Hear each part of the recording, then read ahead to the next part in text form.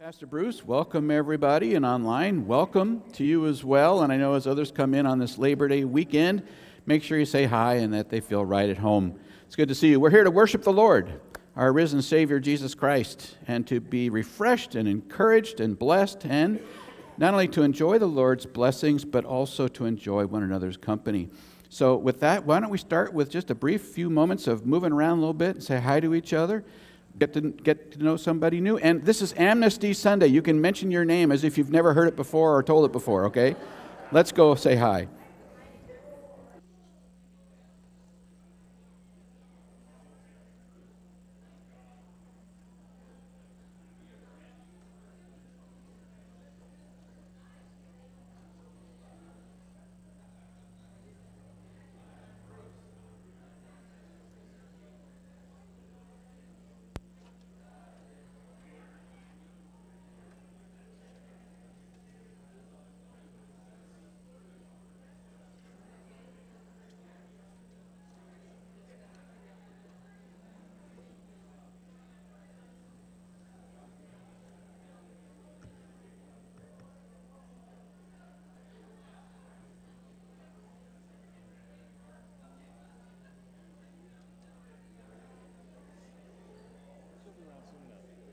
I'm still really lightheaded. Wow. When I'm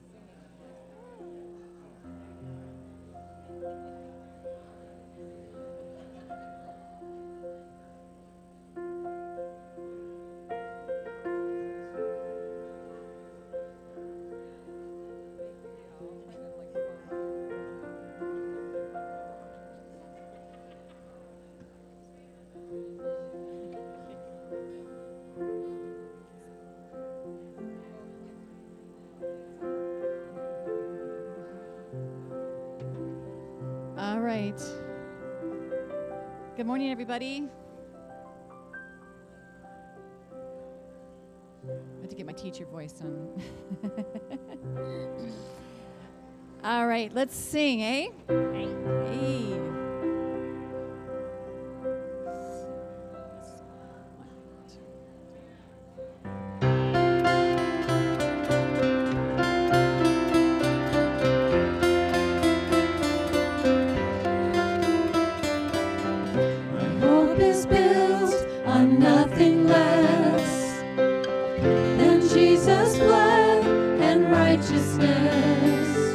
I dare not trust the sweet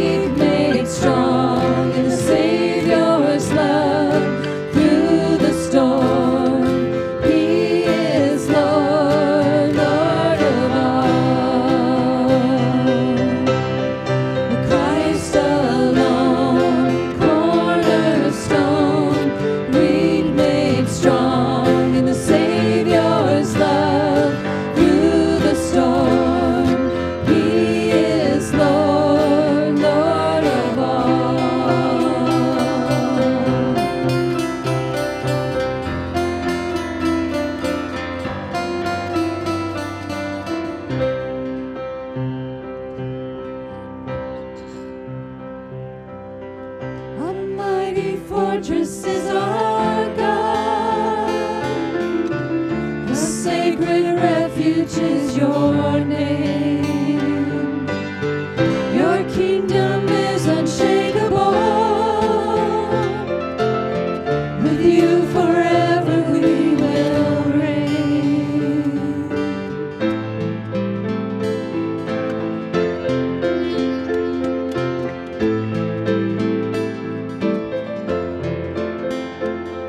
Our God is a consuming fire, a burning holy flame with glory and freedom.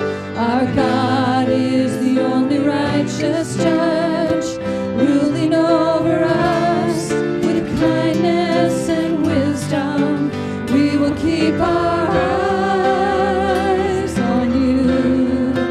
We will keep our eyes on you. A mighty fortress is our God. A sacred refuge is your name. Your kingdom is unshakable. With you forever we will reign. Our God is jealous for his own. None could comprehend his love and his mercy. Our God is exalted on his throne, high above the heavens. Forever he is worthy. We will keep our eyes on you. We will keep our eyes on you. A mighty fortress is our God. A sacred refuge is your name. Your kingdom is unshakable. With you forever we will reign.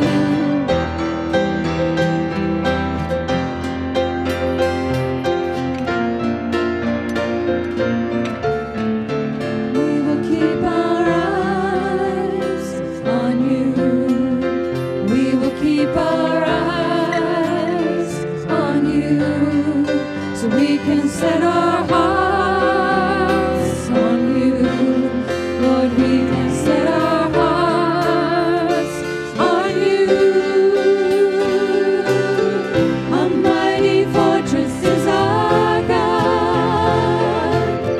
A sacred refuge is your name. Your kingdom is unshakable. With you forever we will reign. A mighty fortress is our God. A sacred refuge is your name. Your kingdom is unshakable. With you forever we will reign. With you forever we will reign. With you forever we will reign. Our God is a consuming fire, a burning holy flame with glory and freedom. Let's pray. Lord God, you are our fortress, our shield. Lord, you are the one that knows it all. And Father, we just want to keep our eyes on you. Lord, we want to do and serve, Lord, as you've created us to do. Lord, I thank you, Father, that we're doing just exactly that right now. You created us to worship you. You created us for you. And Lord, we belong to you. We're so grateful for that, and we just can't thank you enough. Praise you, Lord.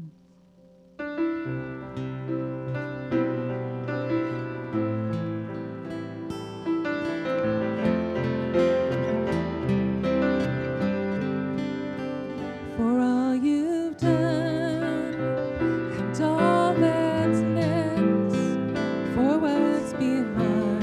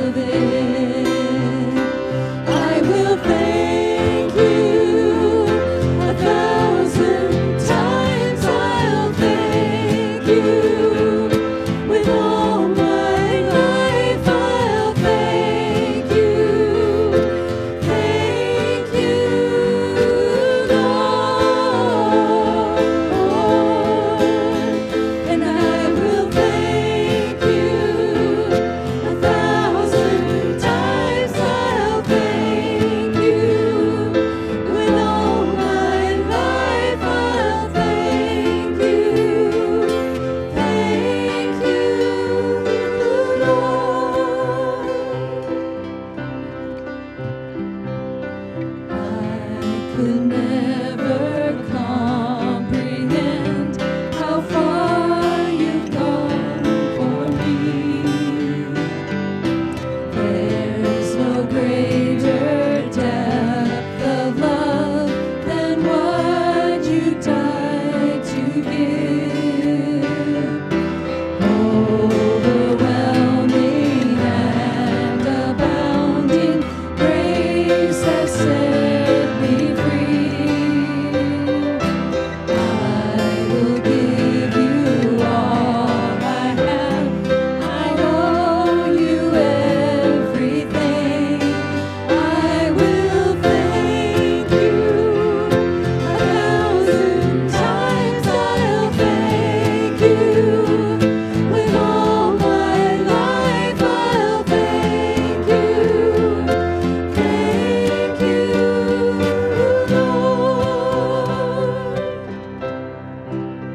until my days come to an end, and when my bones run out of strength, oh, I'll still give whatever's left to give you praise in all of it. I'll give you praise in all of it. I'll give you praise in all of it.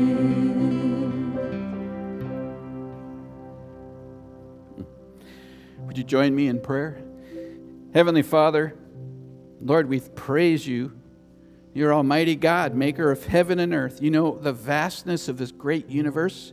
And you also know, Lord God, each one of us by name. You know every little detail of our lives, our thoughts, our attitudes, where we're at spiritually, our walk with you.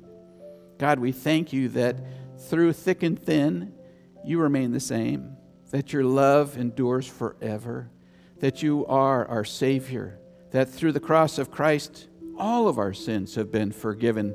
That's a miraculous gift of grace.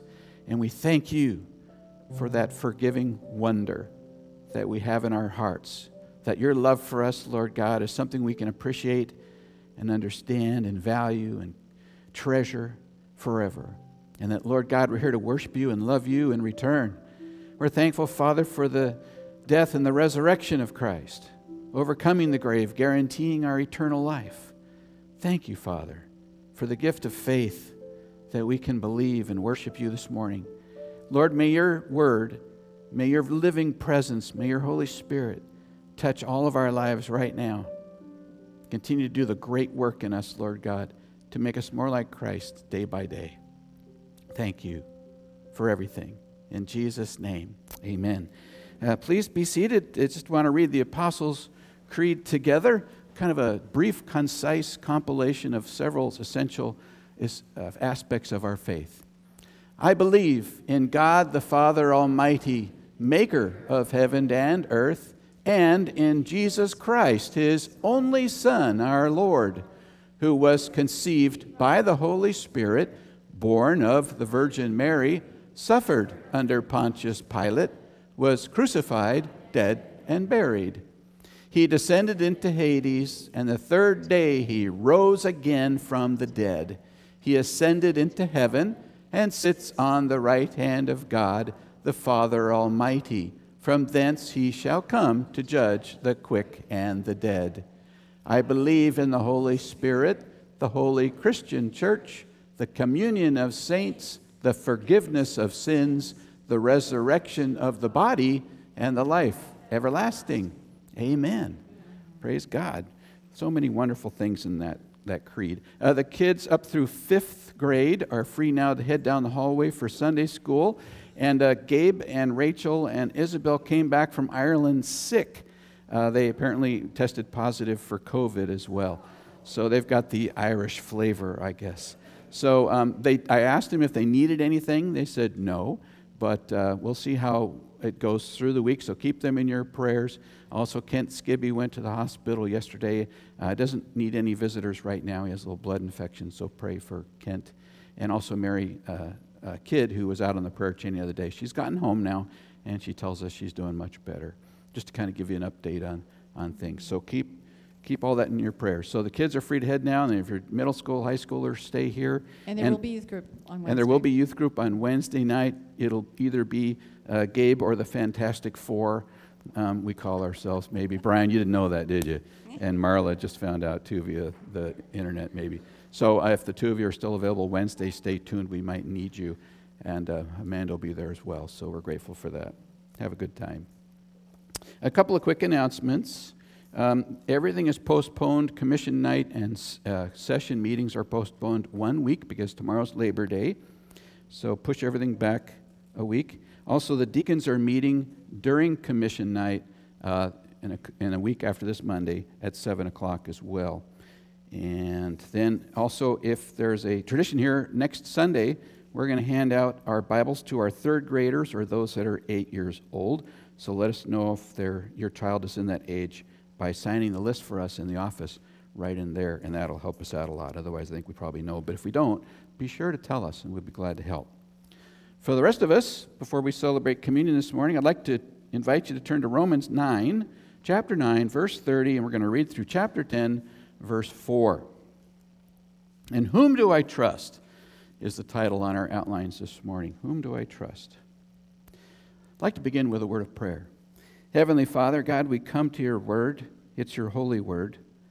It's your inspired word for us. Lord, you're messaging us through the written text, and your Holy Spirit is at work to touch each one of us singly with its value and worth and its application for us today. I pray, Father, that my words would be yours, that the message that I share today with everyone is the message that you would have delivered, and that, dear God, all of us, myself and everyone here and online, would know, receive, and believe this tremendous news of faith, and to really seriously consider our walk with Christ. Faith or works, there's no in between.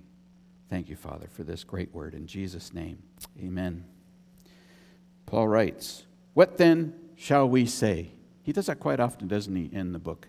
What can we say now? He's answering questions before anybody asks. "That the Gentiles who did not pursue righteousness have obtained it. A righteousness that is by faith. But Israel, who pursued a law of righteousness, has not attained it." Why not? "Because they pursued it not by faith, but as if it were by works. They stumbled over the stumbling stone.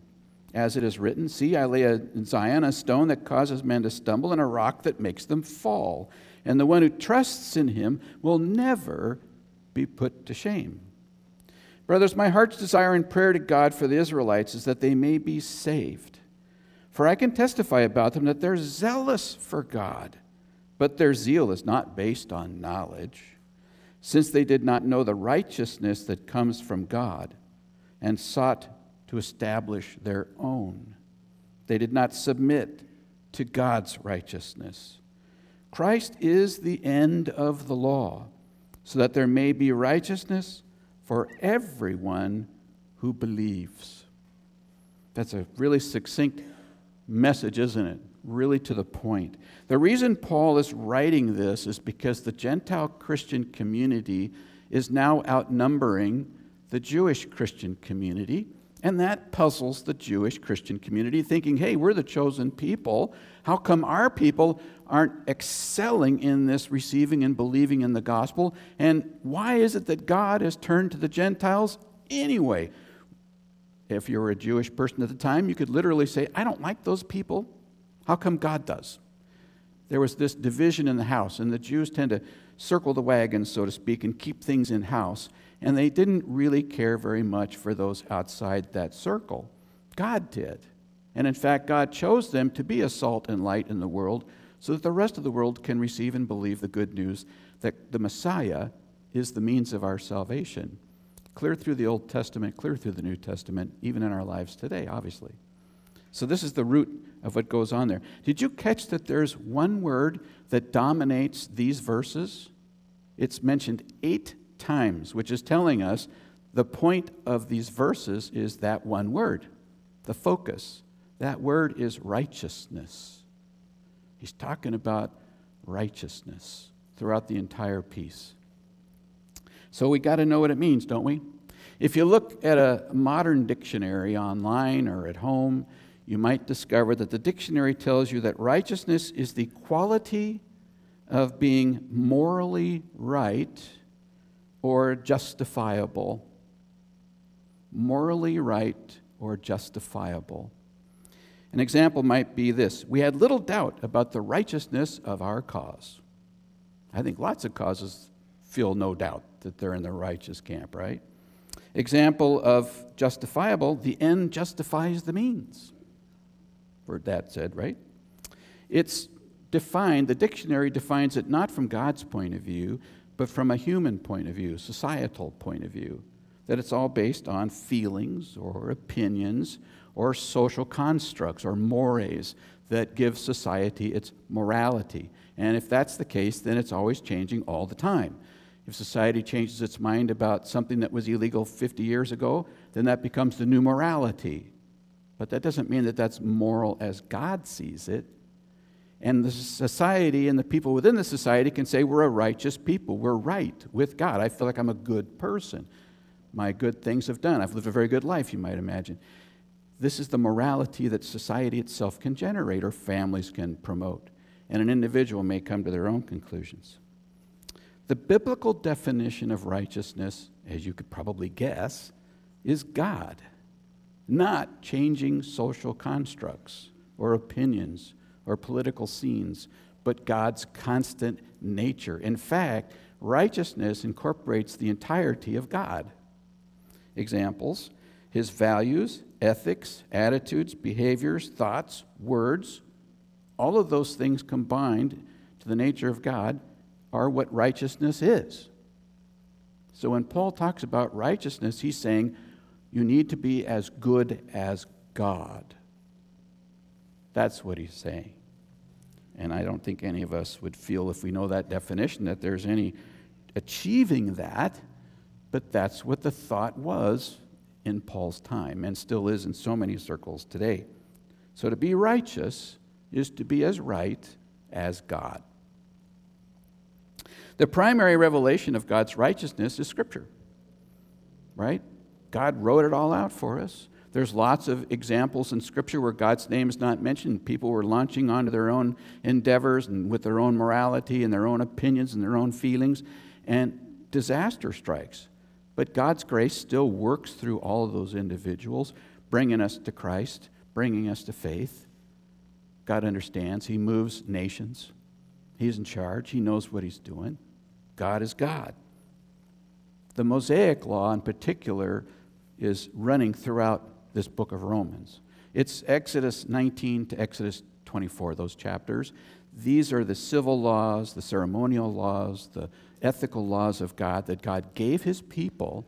And those laws now for us as believers in Christ are now passé, they're gone, except you might remember the 10 Commandments lie within them.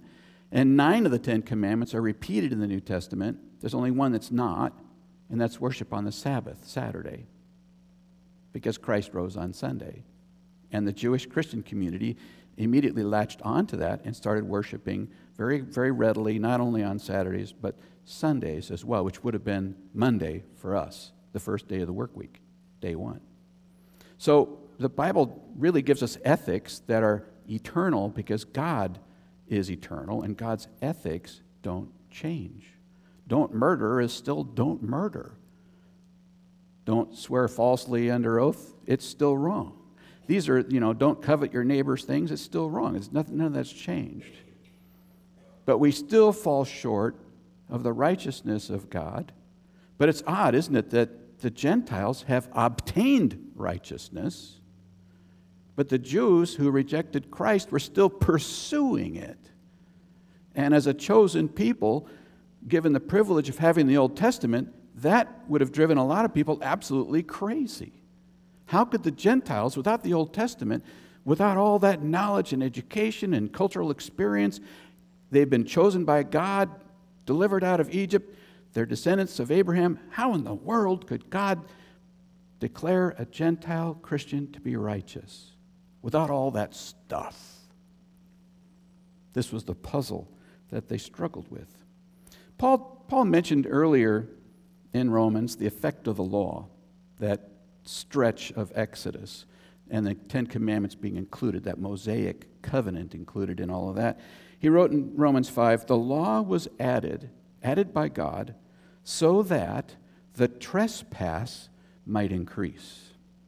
But where the sin increased, good news, grace increased all the more. So that just as sin reigned in death, so also grace might reign through righteousness to bring eternal life through Jesus Christ our Lord. It is through Jesus Christ our Lord that we can and have obtained righteousness. This is good news. Now, what does it mean that the law was added so that trespasses might increase? Well, it just simply made sin clearer. Everybody's a sinner, but now that's shown the spotlight on there, you can see it much more clearly. Just the other day at our house, our neighbor's kids, the McGrew's kids, were over running around and having a good time. And one of them noticed that she had a shadow in our room. And she was noticing how the shadow was her shadow. It wasn't my shadow, and it went wherever she went. And the brighter the light was, the more she could see the shadow. Because when she moved around in different places in the room, her shadow became kind of fuzzy, and you couldn't distinguish the features like you could if there was a bright lamp creating it. The law is like that. The shadow of sin is always there. But when the law shone the light much more clearly, the sin became that much more evident to them. And then, interestingly enough, it didn't stop them from sinning. Because we have a sin nature in us that says, yeah, I know what God said, but still I want to do what I want to do. And that's called a trespass. You stepped over the line you knew. You saw the do not trespass sign and you went right over the wire. That's what trespasses are. And so God said, look, I gave you the law to tell you how holy and righteous I really am. And now you can see more clearly the trouble you're in. What was the point of the law? To create righteous people by doing it? Or by bringing sinful people to their knees, realizing, wow, that's righteousness, and I fall way short. Paul says it should put us all on our knees. And this is the rub, this is the problem that they're having. Either fulfill the entire law perfectly without a misstep, or you'll fail. 10:5, Moses described in this way the righteousness that is by the law. The man who does these things will live by them. You'll be blessed by God if you do the law. James 1:10 puts it in real stark terms. He says, for whoever keeps the whole law and yet stumbles on just one point is guilty of breaking all of it, because you're no longer righteous. You're a sinner who needs to be saved. Saved by God's grace through faith alone in Jesus Christ. That's the message of Scripture, clear back to Genesis chapter 3, all the way through the Word. All right, so what's the first point? Righteousness by faith trips up pursuers of righteousness. Righteousness by faith trips up pursuers of righteousness. I love what he starts off with. What then shall we say?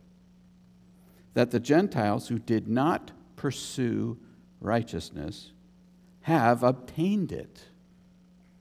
A righteousness that's by faith. They didn't deserve it. They didn't work for it. They didn't merit it, but they got it. By faith. Faith in Jesus. But Israel, who pursued a law of righteousness, has not attained it. Why not? Because they pursued it not by faith, as if it were by works. They stumbled over the stumbling stone, as it is written, see, I lay in Zion a stone that causes men to stumble, and a rock that makes them fall. And the one who trusts in him, that is Jesus, will never be put to shame. The other month or so, it was probably about a year ago, a man brought his father-in-law up to Oregon City to go down the elevator and go down to Main Street and just look around. And he had Alzheimer's. So he was really needing his son-in-laws time and attention he had him on the arm. Well, the father-in-law was walking, or the stepdad, whatever. The father-in-law was walking towards the corner down there on the bluff. And do you notice the new curbing they're putting in with the raised corner? There's a little elevated cement piece right on the corner where you can walk on either side of it to cross the street. Well, this is so new that the elderly gentleman didn't see it or didn't expect it to be there. And he falls flat on his face, skinning up his arm, bloodying his head. And Jane and I both saw the whole thing go down, and we rushed over there and asked him if he was okay. And it ended up ruining the trip. The son had to take him back to Gladstone and patch him up. Now, I understand why those new bumps in the curbing are there, because years ago I heard of somebody getting killed by a truck whose trailer cut the corner, and they were standing on the corner and they got run over. And these bumps, I suppose, are to keep cars from cutting in too close. I get that. By the way, you see black rubber marks on most of them now. But nevertheless, for a pedestrian who didn't expect it, he went head over tea kettles and just boom, down on the ground he went. And I felt so bad for him. There's something like that in the Bible, and that's Jesus, who's right there for a very good reason, but they failed to see, with the knowledge that they had, who that was. And they stumbled over Jesus because they thought that the law, Moses, was a bigger deal than Jesus. Moses was their direction, their light, their source of spirituality and righteousness if they could just be perfect and obey the law. So they pursued righteousness. They wanted to be right with God, but they're going to do it by working for it. And in that sense, even though they'd read the Old Testament, they had the Old Testament, they'd studied it, they'd listened to it, they fell flat on their faces when it came to Jesus. They could not understand. There are lots of paths in Israel. I think, I've been there a couple times, I think Israel is the rockiest country I've ever been to. Rocks galore. If you ever wondered why they stone people, I can tell you why. They're readily available anywhere and everywhere you go. That land is a rocky, rocky place. And they know that with the crossed paths and the crisscrosses and the narrow passages, the walking that they did, tripping and falling over rocks in the trail was something they would all understand and appreciate. And so Paul says the majority of the Israeli people had tripped and fallen flat on their faces over the good news of Jesus Christ. To them, it wasn't good news. They had been focusing in and been led and taught to believe with the morals that the culture generated, the traditions, the religiosity, the temple-centric ideas that they had, that if you just do these things, then you'll be right with God eventually, creating an entire society of nervous spiritual people. Why was John the Baptist so popular? Repent, the kingdom of heaven is near.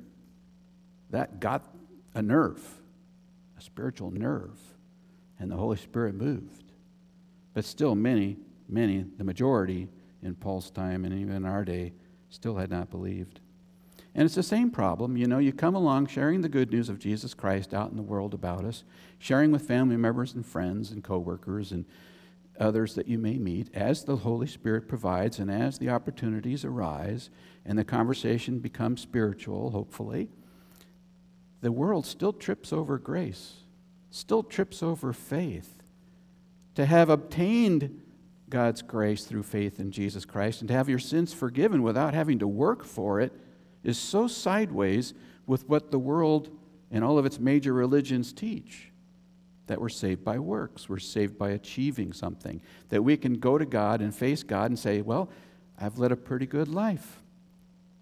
Let me in. That's what most of them think. How about the Declaration of Independence? Have you ever thought about the language? In that declaration it says this, the pursuit of happiness. How many of us have found happiness and stayed in that camp? You're always pursuing it. I mean, you buy something you really want and it feels good and you're all over it and you study it and you get into it and you show everybody what you got and all that. And it's fun. It is. It's fun. And you can be happy for a while. I can be happy with mashed potatoes and gravy. Very happy. And then afterwards, I'm quite sad that I ate so much, right? Happiness is fleeting. You're always pursuing it. You want it, but, you can't keep it. This is what pursuing righteousness is like. You know what you want. You know what you crave. You have good intentions, the world might, but yet you're always pursuing it. You never can get there. And again, why? Because righteousness is as right as God. And we all fall short. There's no way. And that's what Paul is saying is such a stumbling stone. Look at 1 Peter. Peter is looking at it from another point of view, or as he would see it through the Jewish Christian lens that he had as well. For in Scripture, which would be the Old Testament, it says, "See, I lay a stone in Zion, a chosen and precious cornerstone, and the one who trusts in him, not it, in him will never be put to shame. Now, to you who believe, this stone is precious. But to those who do not believe, the stone the builders rejected has become the capstone, and a stone that causes men to stumble, and a rock that makes them fall. They stumble because they disobey the message, which is also what they were destined for." Jesus Christ is the key to the entire Bible, Old and New. Salvation is the same, Old and New. You're saved by faith and faith alone, Old and New. There is no difference, and Jesus links the two together and is applying in all the world today.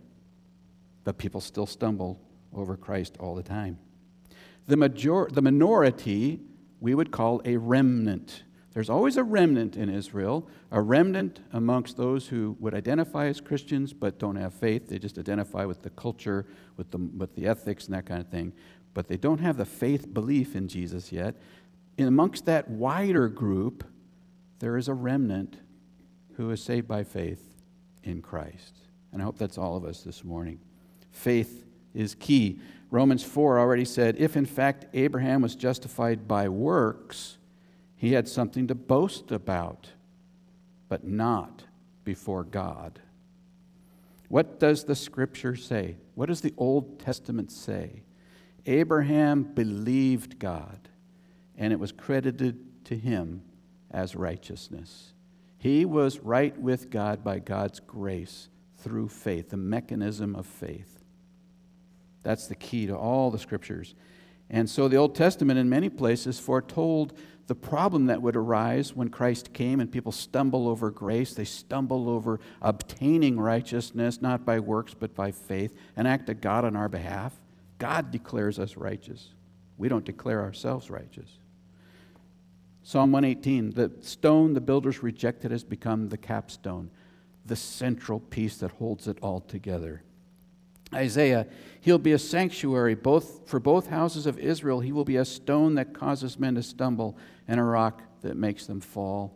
And for the people of Jerusalem, he'll be a trap and a snare.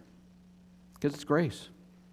Isaiah 28, so this is what the sovereign Lord says. See, I lay a stone in Zion, a tested stone, a precious cornerstone for a sure foundation.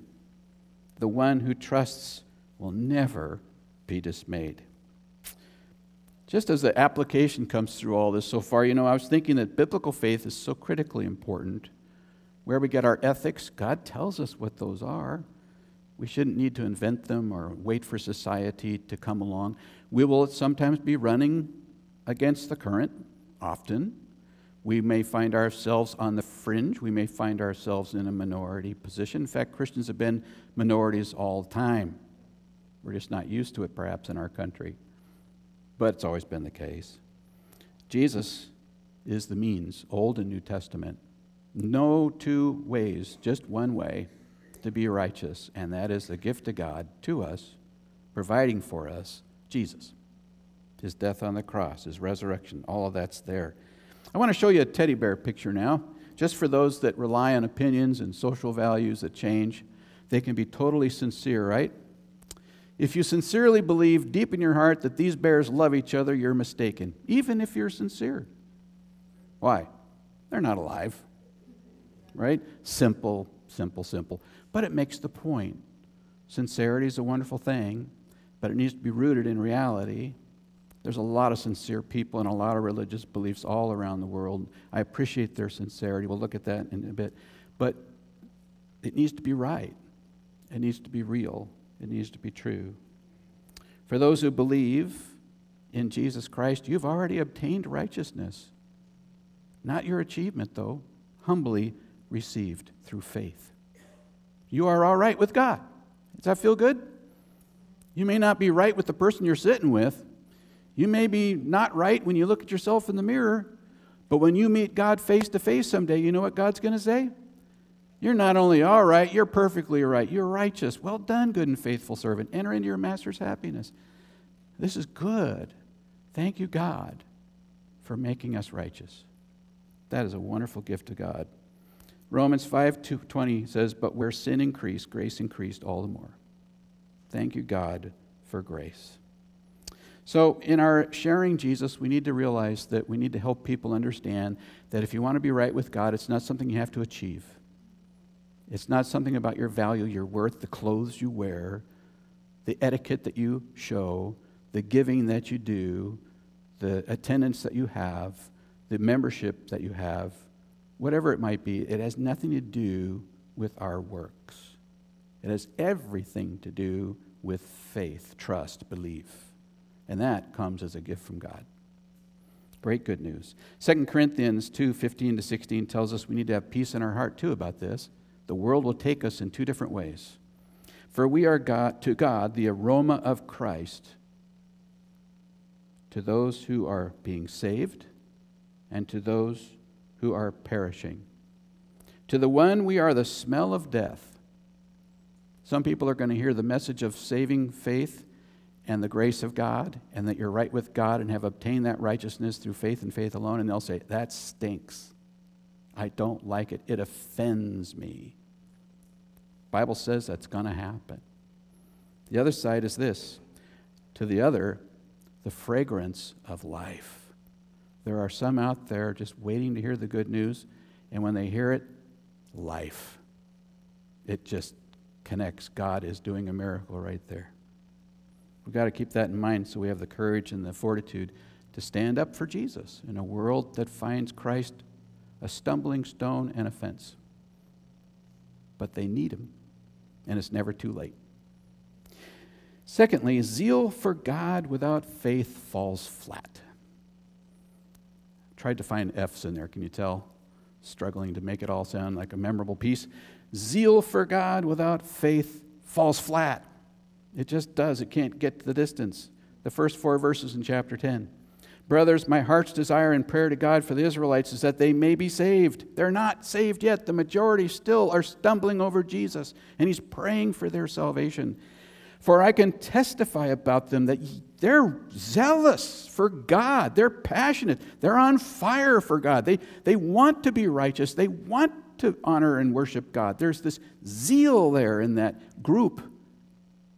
He admires that. He affirms it. But then he says, having been very zealous himself before he met Jesus, but their zeal is not based on knowledge. For I can testify that they are zealous, but not based on knowledge. That's a key piece here. Since they did not know that righteousness, they didn't know the righteousness that comes from God. We could just stop right there, right? Because that's the key piece. Righteousness comes from God. But he goes on to say, and they sought to establish their own. They did not submit to God's righteousness. Christ is the end of the law, so that there may be righteousness for everyone who believes. I like to think that Paul gave the people of Israel his zeal of approval. You like that? You can all groan later on. I know I did too when I thought of it. But it's right? He gives them their zeal of approval. These guys are on fire. He likes it. He's a zealous guy himself. He was on fire for God. Go, God, go. And these Christians, this stumbling stone, this Jesus business, He was arresting Christians. He was persecuting Christians. He held people's coats while they stoned Stephen, the first martyr of the church, a deacon of the church, a godly man. He was there. He saw it all. He was an antichrist until he met Jesus, and it transformed him. He really appreciates zeal, which he never lost. But what he sees even more is, if you don't understand the message of Scripture, that you're saved by faith and not by works, you've got knowledge. You have the Old Testament, but you haven't understood it. And he sees this gap, and it tears his heart out. And he's praying for them, and he's sharing Christ with them. They have the Scriptures. They just don't pay attention. Israel had everything but knowledge of what it meant. They had knowledge, but not what it meant. You could say the old saying that I've used before, they've educated themselves beyond their own ignorance. They could quote Scripture, probably better than anybody here, but they didn't understand what they were reading. In fact, by the time Paul was ministering and preaching and teaching, many had come to believe that if you just simply had the law and studied it and listened intently to it, that was enough. Having been chosen by God, having the law, really applying yourself to studying it, you didn't need to do it. They'd kind of given up on the doing it, and they just figured we're immune from sin and the consequences. They did an end run, you could say, but it was a failure. John 5:39-40, in the Gospel of John, Jesus says, "You diligently study the Scriptures because you think that by them you possess eternal life." Something about just having the law and studying it would put them in the right camp with God. "These are the Scriptures," he says to them, "that testify about me," he says. "Yet you refuse to come to me to have eternal life." I want to show you a little video clip of a Jewish man in Israel who came to life. It's just a short little clip. Let's watch. Could it be that it speaks about Yeshua in my Bible, in my Tanakh? Yes. So I don't know if you know, but in Jerusalem we have this, it's called the Dome of the Scroll. It's the Dead Sea Scroll. Yes. It's the oldest manuscript that we have of the Hebrew Bible. And I went and I searched in there all day long. I found Isaiah chapter 53. Of course, it's not divided into chapters there or verses. You have to kind of look at all the text. I finally found it. And I'm reading in the Hebrew, and it's the same word for word as you have in the English translation. And I was just overwhelmed. I said, how can it be? Yeshua is part of our Hebrew culture. Yeshua is talked about in the prophets. Yes. And I discovered that it wasn't only in Isaiah, it was also in Jeremiah and all through the Hebrew Bible. And then it happened to me. One day I was sitting on this sand dune. I was fixing my fishing net, and all of a sudden it just came to me that he is the Messiah. Yeah. And it changed my life. There you go. Great testimony, huh? He had knowledge. He had the Bible. He even knew from the Hebrew what he was looking for. And he finally found Isaiah 53, which, by the way, if you ever interact with somebody who's really an Old Testament scholar and you say, picture Jesus and read Isaiah 53. Great match all the way through it. And that's what he's run across. He didn't read just what Moses wrote in the first 5 books of the Bible. He didn't just read what Isaiah wrote. He read and finally understood it was about whom they wrote that mattered. And he came to life in Christ. That was a gift from God. This is what we're talking about in the Scriptures. And so there's an important lesson here. Passion is a wonderful thing. Zeal for God is unmistakably great. And I want to have that passion every day. I want to have that zeal for God in my life. I bet we all do. Not constantly there, I assume, because we are sinners and we have our ups and downs and feelings can be fleeting. And sometimes we don't understand God very well and we get confused about what's happening in our lives or in God's economy, what God is doing. But we know that in the Word we find our anchor. And in the Word we find hope. And zeal is important. We should have zeal for the Lord. But zeal cannot save anybody. Passionate people. I've read of Buddhists pouring gasoline over their bodies and lighting themselves on fire and dying in passionate zeal for whatever cause they were pursuing. Others have lost their lives in many other pursuits. Passionate zeal. It's great, it's good, it's not a bad thing directed in the right ways. But without Christ, it falls flat. It doesn't end up where people hope it will. So there's two kinds of righteousness pursuits and obtaining it that Paul mentions. And I'm asking us this morning, which one describes you? First of all, there's the personal pursuit of righteousness with passion maybe, sincerity, good works, sacrifice, all kinds of things you could add into that list. You're pouring yourself out for Jesus, but you're pursuing righteousness. You are still concerned that you are not right with God, and so you're trying to make it up. You're trying to close that gap. You're trying to fill your life with stuff, and it's an endless pursuit. You'll never arrive. You'll never feel peace. You can be a church member or even a church leader with great zeal for God and zeal for His Word, and without faith in Jesus, be lost. Knowing Jesus and knowing about Jesus is the knowledge we have. The Jews had the knowledge of the Old Testament, but they didn't understand what it said. You're saved by the grace of God through faith in Jesus Christ. They didn't understand what they had. And sometimes that can happen even in the Christian community. Then there's God's righteousness. God's righteousness can be obtained by faith. Faith is not a work. Faith is like a mechanism, a conduit that God uses to show us and reveal to us that we are saved by His grace. His sovereign choosing, calling, election, last Sunday's sermon. This is the evidence that God has done just that.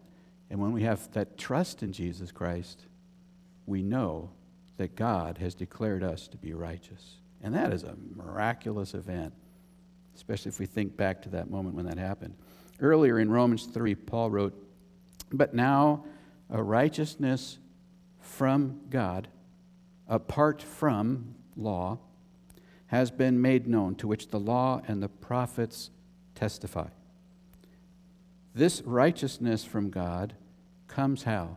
Through faith in Jesus Christ to all who believe. There is no difference. For all have sinned and fall short of the glory of God and are justified freely by His grace through the redemption that came by Christ Jesus. We owe our entire righteousness, our entire standing, our entire holiness, our future glorification, all those words in Scripture, we owe it all to God. Why do we then do anything good if it's already been obtained? Hey, I'm already right with God. March on. I got a credit card with no limit. March on. I can sin like crazy because grace increases all the more. And can you hear a great Scott Noah emerging out of all that? I hope so. Well, and I hope that one's burned in good and deep. This is not how we want to abuse or take advantage of God's declared righteousness and grace. You know why we do what we do? Because of love. The world doesn't understand that either. They get the loving works that we do in response to God's declaring us righteous as works for righteousness. We need to help them understand that we're already right with God, and now out of love for God, we do these good things in response. That's an entirely different experience. But they can misinterpret why we do what we do, and we need to help the world understand we're saved by God. That is something we can do. Now, when it says that Christ is the end of the law, it doesn't mean that the Ten Commandments are now moot, that they're no longer relevant. The New Testament repeats them, therefore we can, with some real certainty, know that these are ethics that are continuing. Like I said, murder is still murder. If you hate somebody in your heart, Jesus said that's tantamount to murder. If you lust after somebody, that's tantamount to adultery. It goes really deeper than just the superficial thought of the Ten Commandments on the wall or something. It goes to the heart. Jesus, it says, is the end of the law. You know what that really means? Jesus is the goal or aim or the end point that the law pointed to. He's why the law exists. And the law reveals our sin, and the law reveals our need for forgiveness, and the only way to be right with God is by God's grace. To obtain righteousness is through faith. We can't pursue it.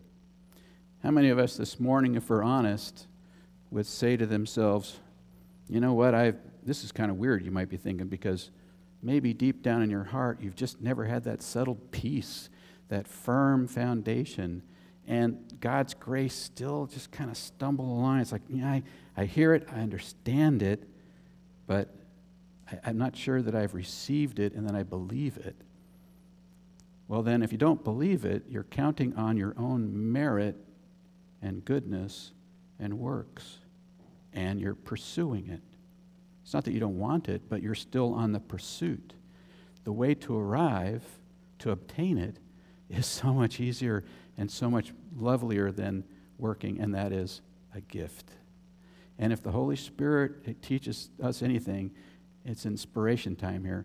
I pray that the Holy Spirit will cement that in for anybody that's curious about that and wondering, and you can have peace with God now and forever by faith in Jesus Christ. I just want to bow our heads before we take communion. If there's anything you want to share with God, do that. We'll have a little quiet time here. Your time with God.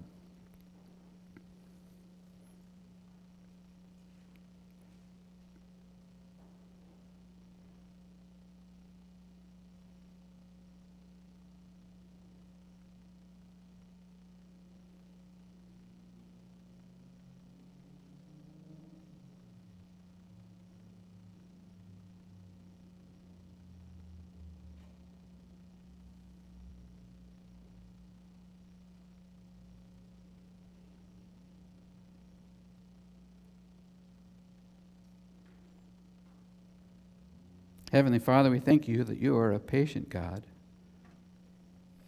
You're patient. Your timing is always perfect. You cannot be rushed. You can't be manipulated. And you can't be held off. Lord God, we thank you for your Holy Spirit's movement in our own lives. Maybe we're already at peace and we've got that righteousness from you. We've obtained it and we know it. And you've confirmed it in your Holy Spirit in us, and we are so thankful. Thankful that the love can be expressed in return from us to you and to the world around us. We pray, Lord, too, for folks that may be thinking, not there yet. That's okay. If you want to be there, just pray for that thirst for righteousness, and ask God for it, and talk to God about any issues you may have. And wait on him. He's patient. He's patient. Lord God, thank you so much that we come to your table today in the confession and the confidence that you have saved us by the cross of Christ, that all of our sins have been removed, that Christ took those upon himself, took them to the grave and left them there, dead and buried where they belong. And that God, when Christ rose from the grave, we are shown not only that the cross effectively freed us, but also, Lord God, that we have eternal life in that freedom. To be right with you, Lord God, is a great treasure and a tremendous gift that you paid for. And so, God, we come in humility and gratitude and with love in our hearts to your table today to eat with you and each other. In the grace of Christ, we pray. Amen. On the night that Christ was betrayed and handed over to the authorities, he only had about maybe 12 hours or so left to live. In that upper room, eating a meal together, Jesus, after giving thanks to the Father, took bread and he broke it, and he said, "This is my body broken for you. As often as you do this in remembrance of me." Isn't it interesting? We don't have to break this ourselves. Jesus broke for us. And in the same way, he took a cup and he said, "This is a new covenant, a new one, sealed in my blood for the forgiveness of your sins. As often as you do this in remembrance of me. There are 7 covenants in the Bible, 6 of them in the Old Testament, 1 in the New. None of the 6 covenants in the Old Testament assured you of your salvation. None. This one does. And the entire Old Testament and all the work of salvation history, God's work, leads to the new covenant. And here it is, expressed to us in Scripture and at the table. And as you come forward, as you wish, 2 lines down the middle here, you can take the bread and then take the cup, eat the bread, take the drink. You're saying in a physical, tangible way that you believe in Jesus Christ as your Lord and Savior. And that you're at one with God and you have obtained righteousness. Isn't that great? You have peace with God. So as you're ready, don't rush, but as you're ready, come down and receive communion. And if you'd like to have some, as gluten-free as we can get it, bread, it's right here in the middle if you choose, right? So as you're ready, come forward. If you're not able to come up, just please wave your hand, and I'll bring communion to you. Come.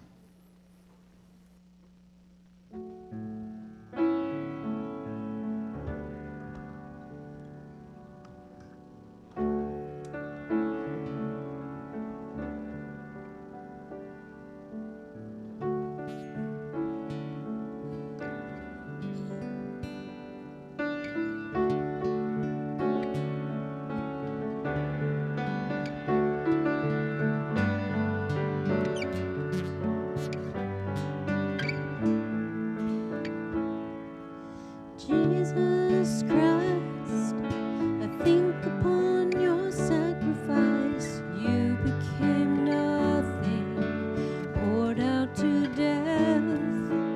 Many times I've wondered at your gift of life, and I'm in that place once again. I'm in that place once again. Once again I look upon the cross where you died. I'm humbled by your mercy and I'm broken inside. Once again I thank you. Once again I pour out my life.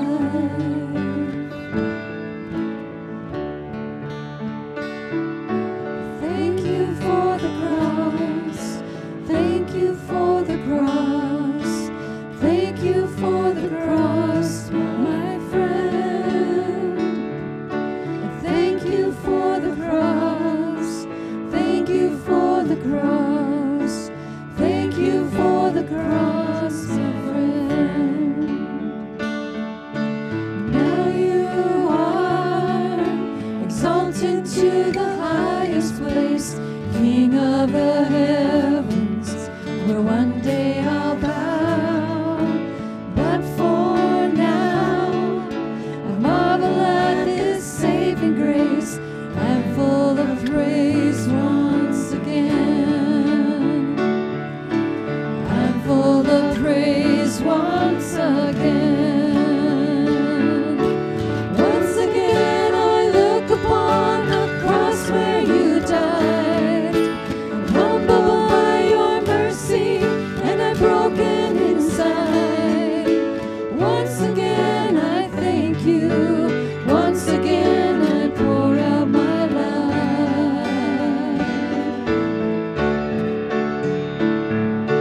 Once again I look upon the cross where you died. I'm humbled by your mercy and I'm broken inside. Once again I thank you. Once again I pour out my life.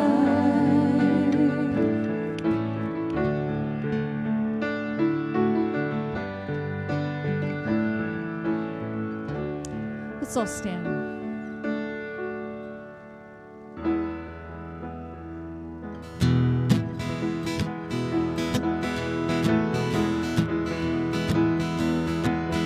I stand amazed in the presence of Jesus the Nazarene.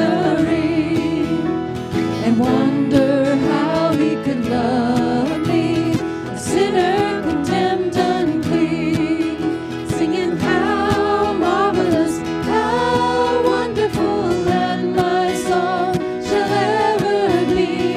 How marvelous, how wonderful is my Savior's love for me. He took my sins and my sorrows, he made them his very own.